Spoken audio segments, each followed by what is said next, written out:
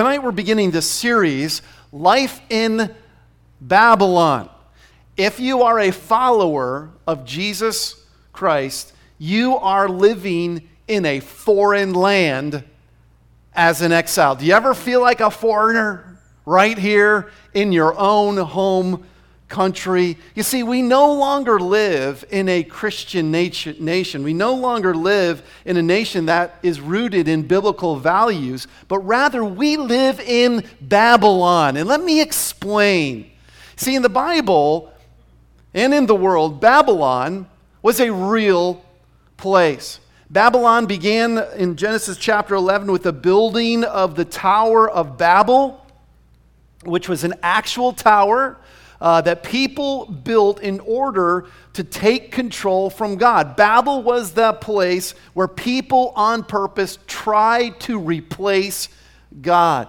And in the book of Revelation and throughout many of the prophetic books in the Old Testament, Babylon became a place where, and a symbol of a society that marches to the beat of its own drum, that simply was marching away from God, marching in its own way of living. And so in this little brief 4-week series, we're going to focus on how, as believers, we have been forced to live in this Babylon, just like Daniel was forced to live in a Babylon. And we're going to draw some principles from Daniel's life.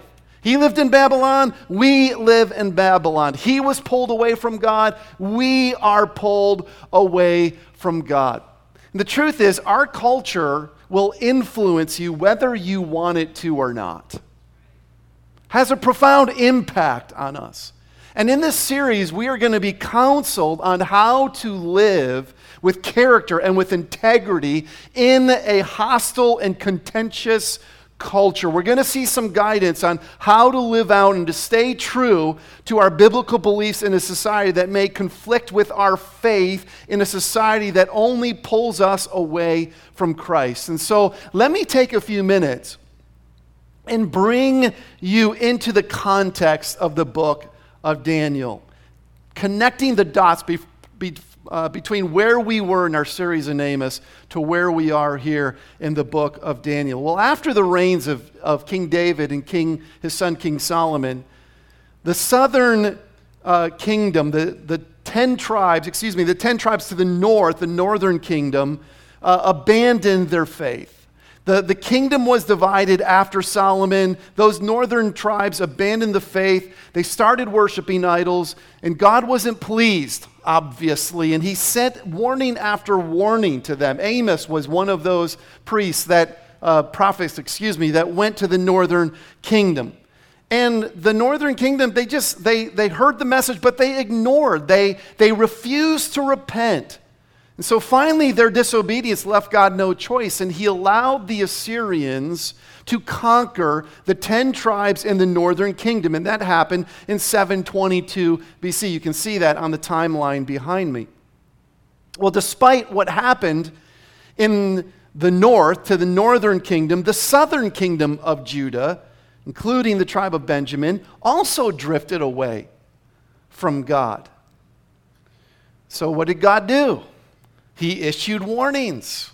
He sent prophets to them as well. The prophet Jeremiah, the prophet Habakkuk, the prophet Zephaniah. They went and they preached and they proclaimed the message of the Lord. And again, the people of Israel, the people of Judah, they refused to hear the word of the Lord. They refused to repent. And so what did God do? He allowed them in the same way, the same thing that happened in the northern kingdom, he allowed the southern kingdom to be defeated as well. And so in 605, Nebuchadnezzar of Babylon invaded Judah. He had already defeated Assyria, who had defeated the northern kingdom, and so now Babylon is the big player. They're the superpower, and in 605, Nebuchadnezzar invades Judah. You see, God would rather have his people living in shameful captivity in a pagan land than living like pagans in the Holy Land and disgracing his name. At first, Nebuchadnezzar forced Judah into submission and began exiling many of the finest and brightest young men from each of the cities of Judah. And after a few failed revolts by Judah, Nebuchadnezzar finally laid waste to the city of Jerusalem in 586. And you can read about that in Jeremiah 39 and Jeremiah 52. Judah crumbled. The temple was looted. The people of Judah became prisoners of war. And in alien culture, they were exiled from their homeland to this foreign land of Babylon. Well, there are several deportations of Jews to Babylon, both before and after the fall of Jerusalem. And it appears that among the finest and brightest young men that were first taken off to Babylon in 605 BC were the young men that we just read about in our text. Daniel, Hananiah, Mishael, and Azariah. Likely only about 15 or 16 years old. Now think about this. They have just been removed from their homes. They've been carried hundreds of miles away. They are now isolated from their family. They are isolated from their homeland, which means they are isolated in many ways from their faith, from the temple, from Jerusalem, from the center of their worship. And now they're living in this pagan land. I mean, you thought Israel and Judah had gone so far, and yes, there was idolatrous worship in Israel and Judah, but now they're living in a completely sensual society, a completely idolatrous society. Everything about the culture would come in conflict with a Jewish believer's convictions. Babylon was steeped in a culture that elevated all sorts of moral decadence. So how would they respond? How would they react? Will these young men succumb to the pressures of society and conform to the customs and beliefs of Babylon? Can they keep their integrity? Can they preserve their character? Will they be able to stay faithful to the call that God has on their lives? Will they stay obedient to God? Would they still be able to use the gifts and abilities that God had given them in this unfamiliar and godless setting in a constructive kind of a way? And here's tonight's big idea of the message. It is simply this: Christians can bring glory to God in hostile territory. Yes, we can bring glory to God even in a world that is hostile toward our faith. We're simply not to exist as exiles in a foreign land. God calls us to excel as exiles in this foreign land. So that's our message tonight. Excelling as exiles. And here's what we're going to see tonight. We're going to first talk about the godless, then we're going to talk about the godly, and then we're going to see God in all of that. So first of all, I want us to notice the indoctrination of the godless. The indoctrination of the godless. This is what we read. I wonder if you picked up on that as we read tonight's text in verses 1 through 7. Here's the truth that we're going to see here. It's there on the screen. The world will pressure you to conform. The world will pressure you to conform. So what happens? When Daniel and his friends arrive in Babylon, the king orders for the indoctrination process to begin. This was standard procedure. We read about that there if you look back at verses 3 through 5. This was standard practice. The king's policy was to train the best and the brightest young men from the culture, from that conquered nation, to serve in his own government. And there are a couple of reasons for that. He could benefit from their knowledge of the people that he had conquered, right? By these young men, he could gain knowledge of the customs and the beliefs and the way of living and how things work back in Jerusalem and back in Israel, the way the Jews thought. And he could also use their skills to strengthen his own administration, right? So he brought them in, but in reality, the real purpose of this indoctrination process was to simply transform these Jews into Babylonians, right? So it wasn't just a new land that they were living in. There was a new language. There were new ideas. There were new customs. And they were given new names. And if we're going to excel as exiles in this land, we better be aware of our culture's indoctrination, assimilation process. Because it is just as real in our world today. There is an indoctrination that takes place every single day of our lives. And I think that we can draw some parallels here to our own exile, our own lives in Babylon. So let me give you a couple thoughts here. First of all, what I want you to see is that the world will seek to subvert our thinking.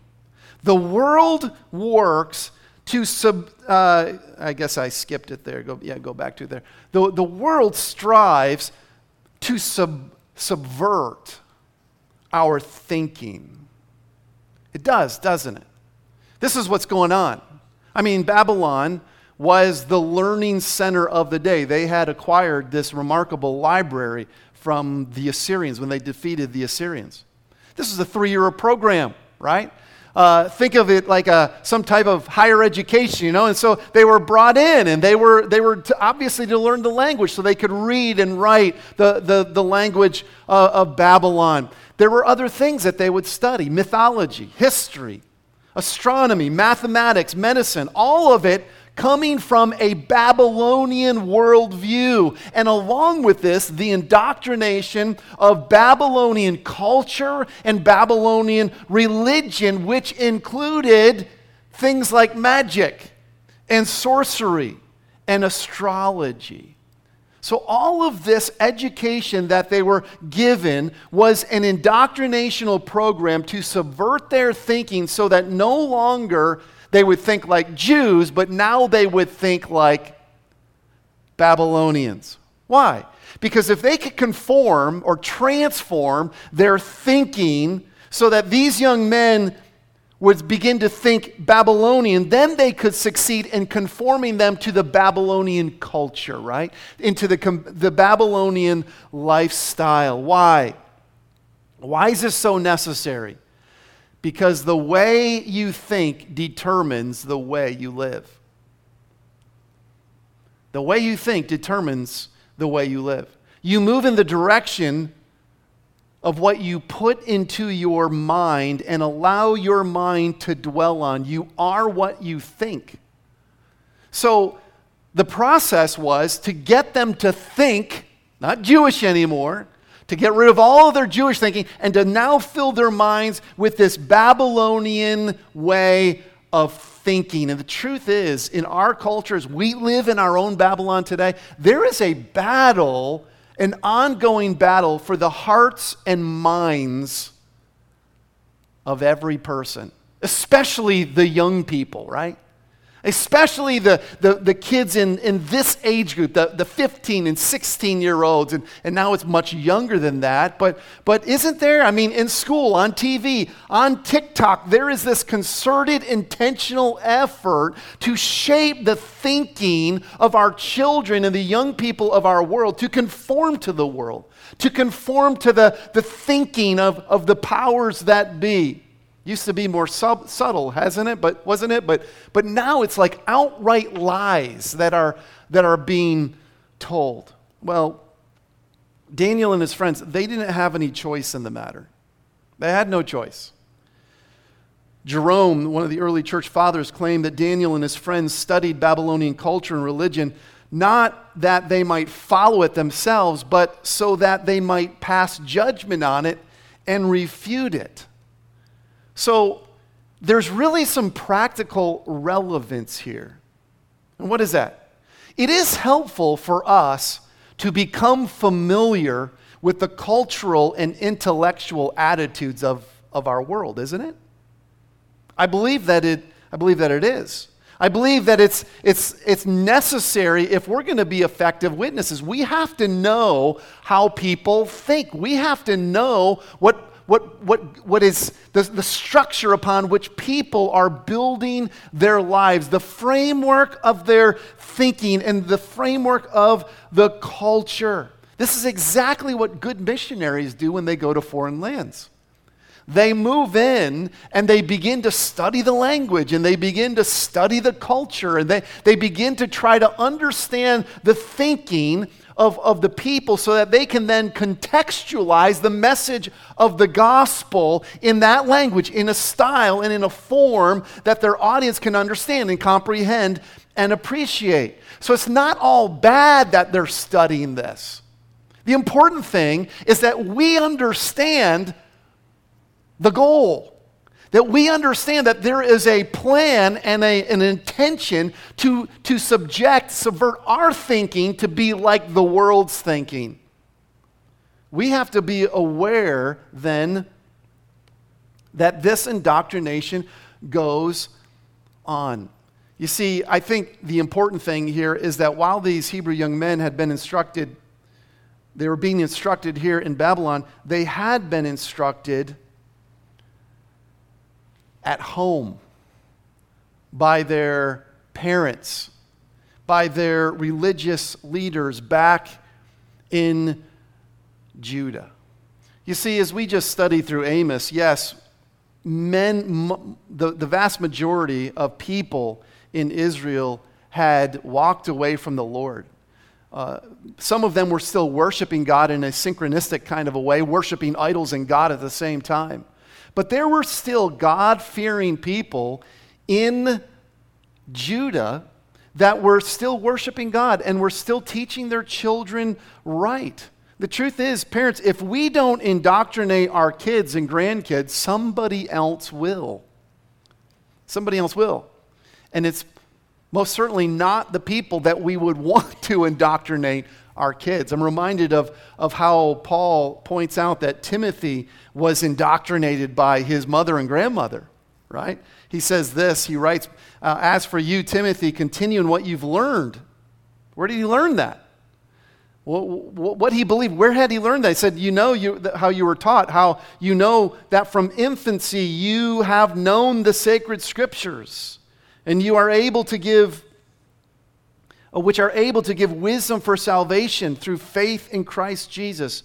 All Scripture is inspired by God and is profitable for teaching, that's what is right, for rebuking, that is what is not right, correcting how to get right, and for training in righteousness, which is how to stay right. What does all this mean? It means that Daniel and his friends, they had been taught God's ways. They had been taught God's word as young people, just as Timothy would later be taught God's ways and be taught the Scripture. You see, God's word is the most effective antidote to all the worldly philosophies and all the lies that constantly bombard a Christian day after day. It is really important for us, church, to study the Word of God. It is really important for us, church, to meditate on the Word of God every single day. Why? Because we are being bombarded with the philosophies and the lies of the world day after day. The Word of God is the antidote for that. The Word of God is the truth of God. And so a growing knowledge and understanding of God's Word is a must. Why? Because the world works to subvert our thinking.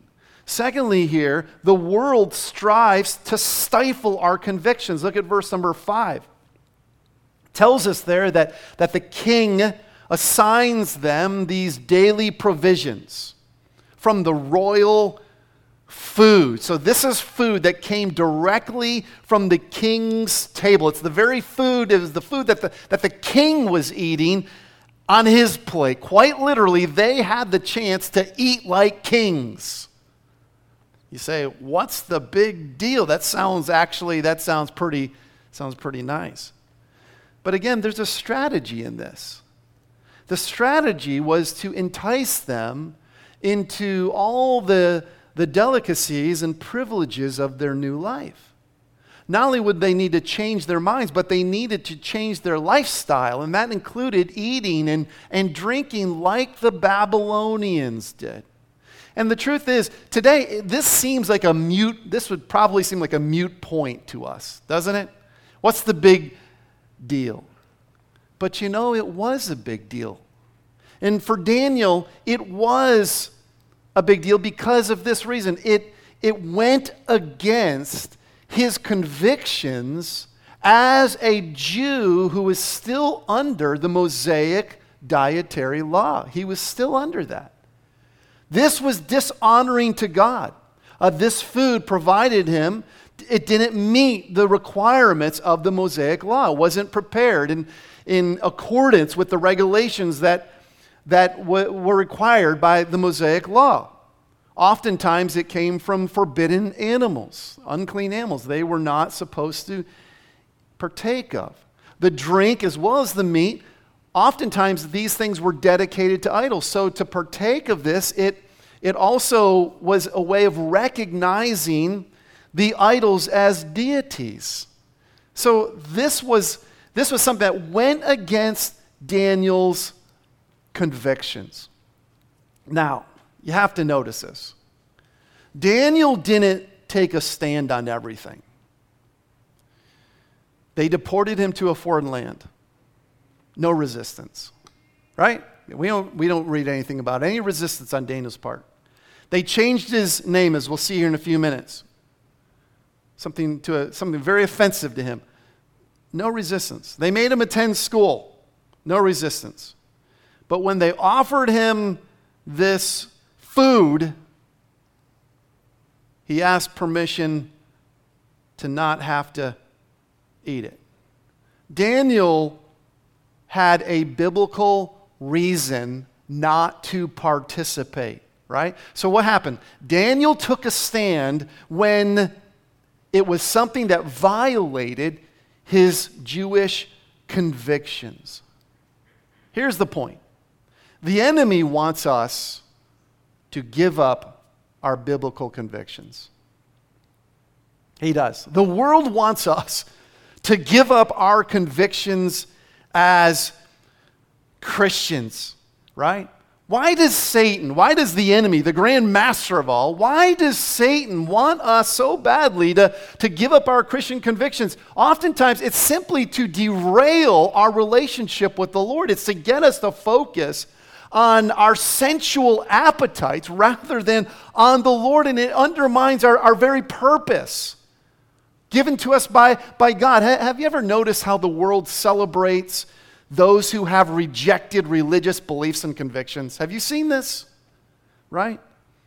Some celebrity or some singer, Christian artist says they no longer believe the traditional Christian faith, and they walk away from that, and the world celebrates. Oh, look at this guy! What a real hero here! What a real great guy! So, or a Christian leader, a pastor, some well-known teacher who severs themselves from the church's historic teaching about sex and marriage, right? Right, and the world celebrates that. But what the world celebrates, the church mourns. That's the way it ought to be. That what the culture celebrates, the church mourns. Why? Because the culture grinds against our values until either we crumble, or our convictions crumble, or we stand up and counter the cultural erosion. And so, church, if we want to live godly in the middle of all this friction, we have to determine our core convictions according to the Bible and know how to live them out before we face the weight of social pressure upon us from the people around us. It's always easier to resist the winds of change if your roots run deep in God's truth, right? So the world is going to fight against this, wants to change our thinking, wants us to get us to give up on our convictions. And number 3, the world strains to shift our identity. We find this in verses 6 and 7. They change their names. We'll dig into this a little bit. This is what they did in those days. The victors would take the slaves, the enslaved captives, and they would change their names as a sign of ownership. You belong to me now, right? And the idea was to change their identity from what their identity used to be to now this new identity that they wanted to shape them within.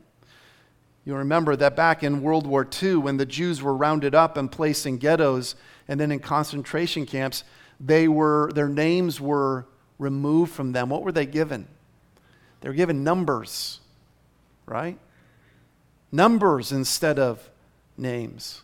Well, Daniel and his friends were given these new names in order to confuse and alter their sense of being, as well as to obliterate their identities. And I think by comparing their original Hebrew names with the Babylonian names, we get a picture of our enemy's strategy. Same strategy that he uses today.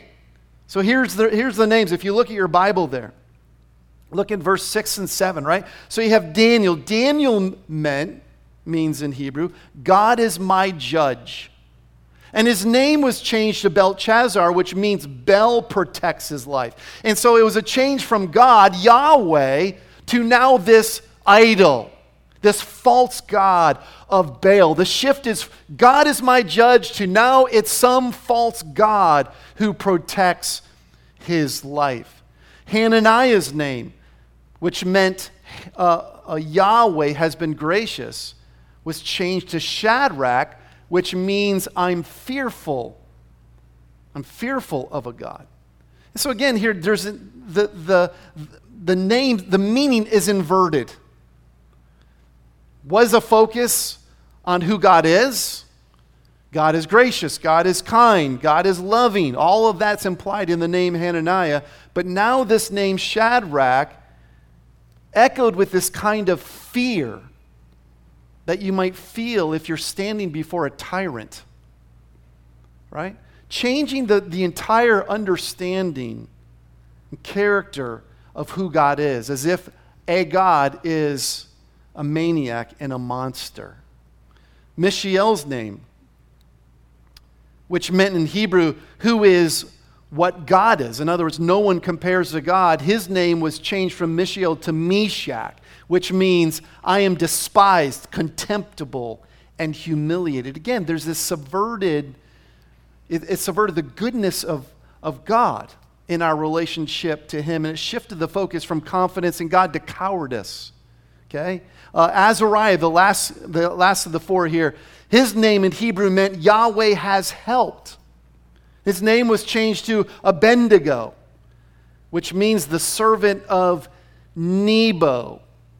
Okay? Again, he went from being a son or an heir of Yahweh, a term of endearment for the living God, to being the slave of another man or a false god. So what's going on? In every case, the Hebrew captives' names were meant to obliterate the true nature of God and to reorientate their identities to become people who serve the Babylonians and the Babylonian gods. They wanted to encourage them to forget God and live in a way that was conformed to the ways of Babylon. And church, here's what happens. When the culture shifts, we better know what our identity is. When the world changes, when identity shifts, the culture shifts, and it's constant, man, it just seems like it is shifting like crazy, just at a rapid pace over the last even 5 years, hasn't it? I mean, the world's indoctrination today preaches that the human person can be reinvented and recreated in line with whatever identity a person chooses. People today have become adept at doing what is right in their own eyes, defining their identities according to their own constantly shifting ideas, from school-aged children who want to change their genders to couples of the same gender planning their weddings. It's increasingly acceptable to pursue what? What feels right. What feels right. Live your own truth is the bumper sticker mantra for today's generation. And it's conditioned people into this believing that we can reinvent ourselves and live any way that we choose. But what we as Christians need to understand is that our great enemy, Satan, has become adept in convincing us to accept false labels. We as Christians, he wants us to accept, maybe we're not going to accept a different gender, but do we mistakenly believe lies about who we are? I mean, the devil's constantly lying to us. He's constantly telling us, well, you're no good, and you're this, and you're that, and you're not much of a person. I mean, what are the lies that you hear the devil whispering in your ear about who you are? The truth is, we don't have the privilege of redefining ourselves or defining ourselves. Why? Because we've already been defined by God. We've already been defined by our Creator. God knows who He made us to be, right? Our identity is rooted in Jesus Christ. We are unique and beloved children of the Lord. And God has a unique purpose for our lives as His children. We're co-heirs with Jesus. We're adopted into the family of God. We're granted eternal life with Him in heaven forever. This is our true identity. And no matter what the world preaches, no matter what the culture tells us and how the culture wants to shift our identity away from who we are in Christ, we must stand firm in our identity rooted in Jesus Christ. And so logically speaking, as you just stand back and you look at this indoctrination process that Daniel and his friends have been put into, logically speaking, life in Babylon seems kind of hopeless. Some would have given up on God, and perhaps there were some who were exiled into Babylon who just assimilated into the culture there. But Daniel and his friends, they didn't stop loving God because the situation they were in. They didn't waver in their faith. They determined to please the Lord regardless of their situation. And this brings us to number 2. And that is the intention of the godly. The intention of the godly. Here is the truth. It's on the screen behind me. Pleasing God is right regardless of what the world thinks or does. Say that with me. Pleasing God is what? It's right regardless of what the world thinks or does. The world pressures us to conform. But will you allow yourself to be assimilated? Will you give up your God and embrace the gods of the world around you? Will you conform to the culture? Will you allow yourself to be seduced by the propaganda? Will you be indoctrinated by the world, or will you remain faithful to the one true and living God? Not conforming won't happen on accident.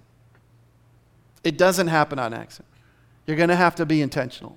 So let's learn from Daniel's example. Look at verse number 8. Let's move quickly here. Daniel determined, what does it say in verse 8? Daniel determined that he would not defile himself. And so what I think here is we find some principles, some basic principles that can help us. This is not a blueprint with detailed instructions on how to act in every given situation. That's not what this is.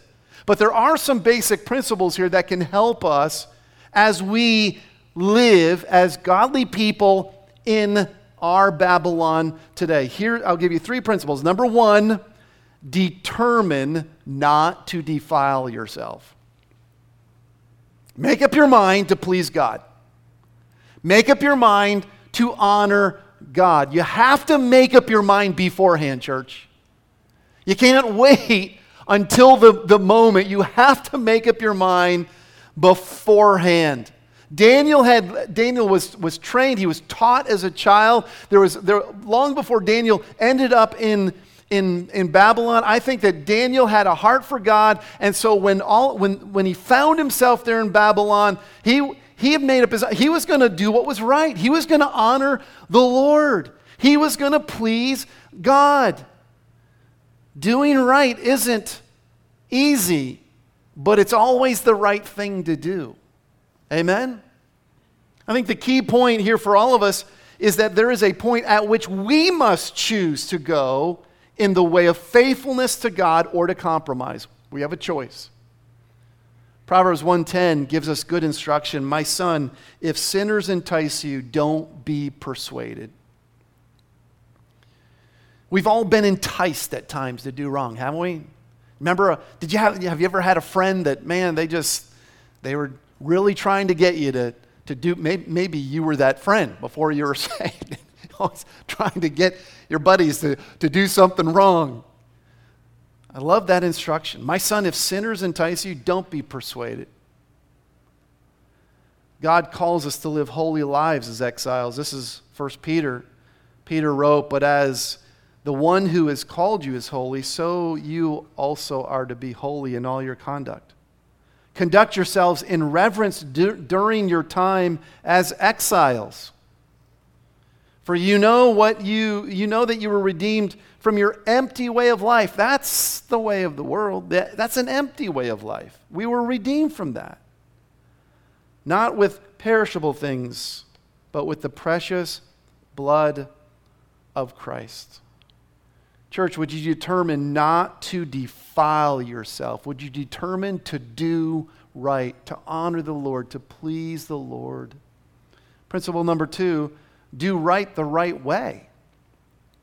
Daniel went about doing the right thing the right way. So he doesn't cave in, he doesn't conform to the demands of Nebuchadnezzar and all the pagan customs of the Babylonians, but he didn't expect the Babylonians to share his convictions, nor did he act self-righteous about it. He didn't act judgmental about it. He acts he doesn't act defensive. He acts very amiable. He acts very respectful toward the eunuch. He goes to the person in authority and he explains the situation. You can see that in verse 8 all down to verse number 12. But he recognizes that his conviction put the eunuch in a bad situation. It put the eunuch at risk, because if Daniel wouldn't eat the food from the king, and if he started looking famished, that could be the end of the eunuch's life. So Daniel understood that the conviction was his. And what he was asking of the eunuch put him at some risk. And so he simply asked, just please put us to the test. And if after 10 days this thing doesn't work out, then we'll eat your food. So he did right the right way. He doesn't threaten anybody. He doesn't stage a protest. There's no boycotting going on here, right? He doesn't try to burn a building down. Okay? He simply excels in his studies. He acts like a gentleman, and he asks to be tested for 10 days. He's gracious and pragmatic. I think we can learn something from that, can't we? Because I think we can become kind of arrogant at times with our conviction. Well, bless God, this is my conviction, and we can start expecting everybody in the world around us to start living by our convictions. There is a right way to do right, which means there is a wrong way to do right. Sometimes we go about doing right, but the wrong way. I think we've been there, haven't we? We expect the world to conform to our convictions. How about loving and respecting people, even those who live contrary to our convictions? Because we're living in a Babylonian culture, if you will, it requires us to be wise in how we interact with the Babylonians. And I think Daniel's wise approach here is reminiscent of the following directive from Peter in 1 Peter chapter 3. He says this, "But in your hearts honor Christ the Lord as holy, always being prepared to make a defense to anyone who asks you for the reason of the hope that is within you, yet do it with a gentleness and respect, having a good conscience, so that when you are slandered, those who revile your good behavior in Christ may be put to shame. Doesn't that really fit what Daniel does here? We have to learn to choose our battles. Choose our battles. For example, if a Christian finds herself in a contentious and unjust work environment, she'll have to use godly wisdom to discern when to say something or not to, right? When to turn the other cheek or when to stand up for herself. If she's constantly defiant, she may lose her standing in the company or even her job. But if she never speaks up for herself, then she may be allowing injustices to go unchecked. See, we need wisdom, and we need to be gracious, and we need to be respectful and loving. Daniel stood firm. He loved everyone around him just as Jesus did.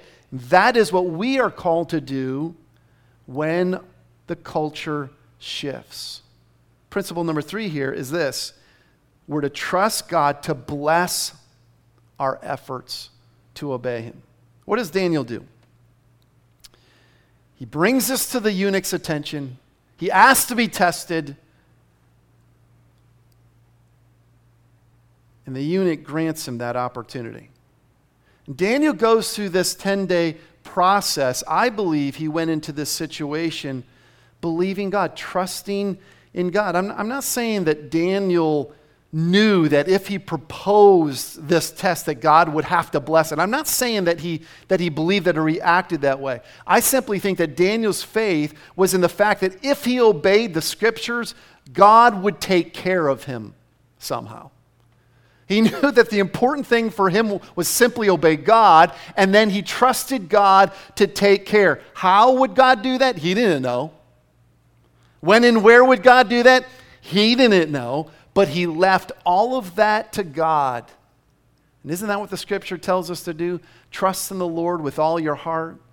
Lean on him with all of who you are, right? All of your understanding and all your ways acknowledge him. And what does it say? He'll direct your path. Dave's paraphrase there. He'll direct your path. He'll lead you. Trust him and allow him to bless your effort. He may not, it might not work out as you think it would, but trust trust the heart of God. Do what's right and trust God to bless your efforts. One person put it this way: obey God and leave all the consequences to him. Well, they passed the test with flying colors. And this brings us to number 3. Here's where we see God in all of this. The intervention of God. Here's the truth. God honors the faithfulness of his people. Daniel's in exile. He's been torn from his homeland. But God is with him. God hasn't abandoned him. Let me show you quickly God's intervention on Daniel's behalf. If you look in verse number 1, we see that God saves. God saved Daniel, right? What happens in verse 1? Nebuchadnezzar lays siege to Jerusalem. He conquers the city. He conquers Judah. Daniel was saved from that. It's almost like Noah. You picture Noah on the ark with his family, right? The judgment of God came upon the earth, and just as the judgment of God came through Nebuchadnezzar onto Judah, Daniel was saved through that judgment, just as Noah was saved on the ark. But notice this, being saved didn't spare him from life in Babylon. Didn't spare him from suffering.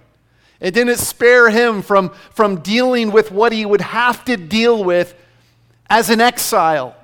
Didn't spare him from being ripped away from his family. Being saved from judgment doesn't spare us from this Babylon.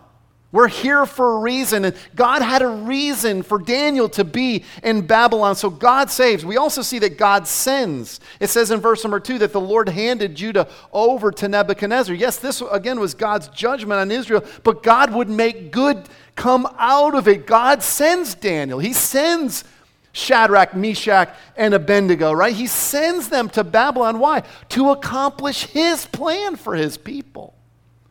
In church, we have a purpose. We have a purpose.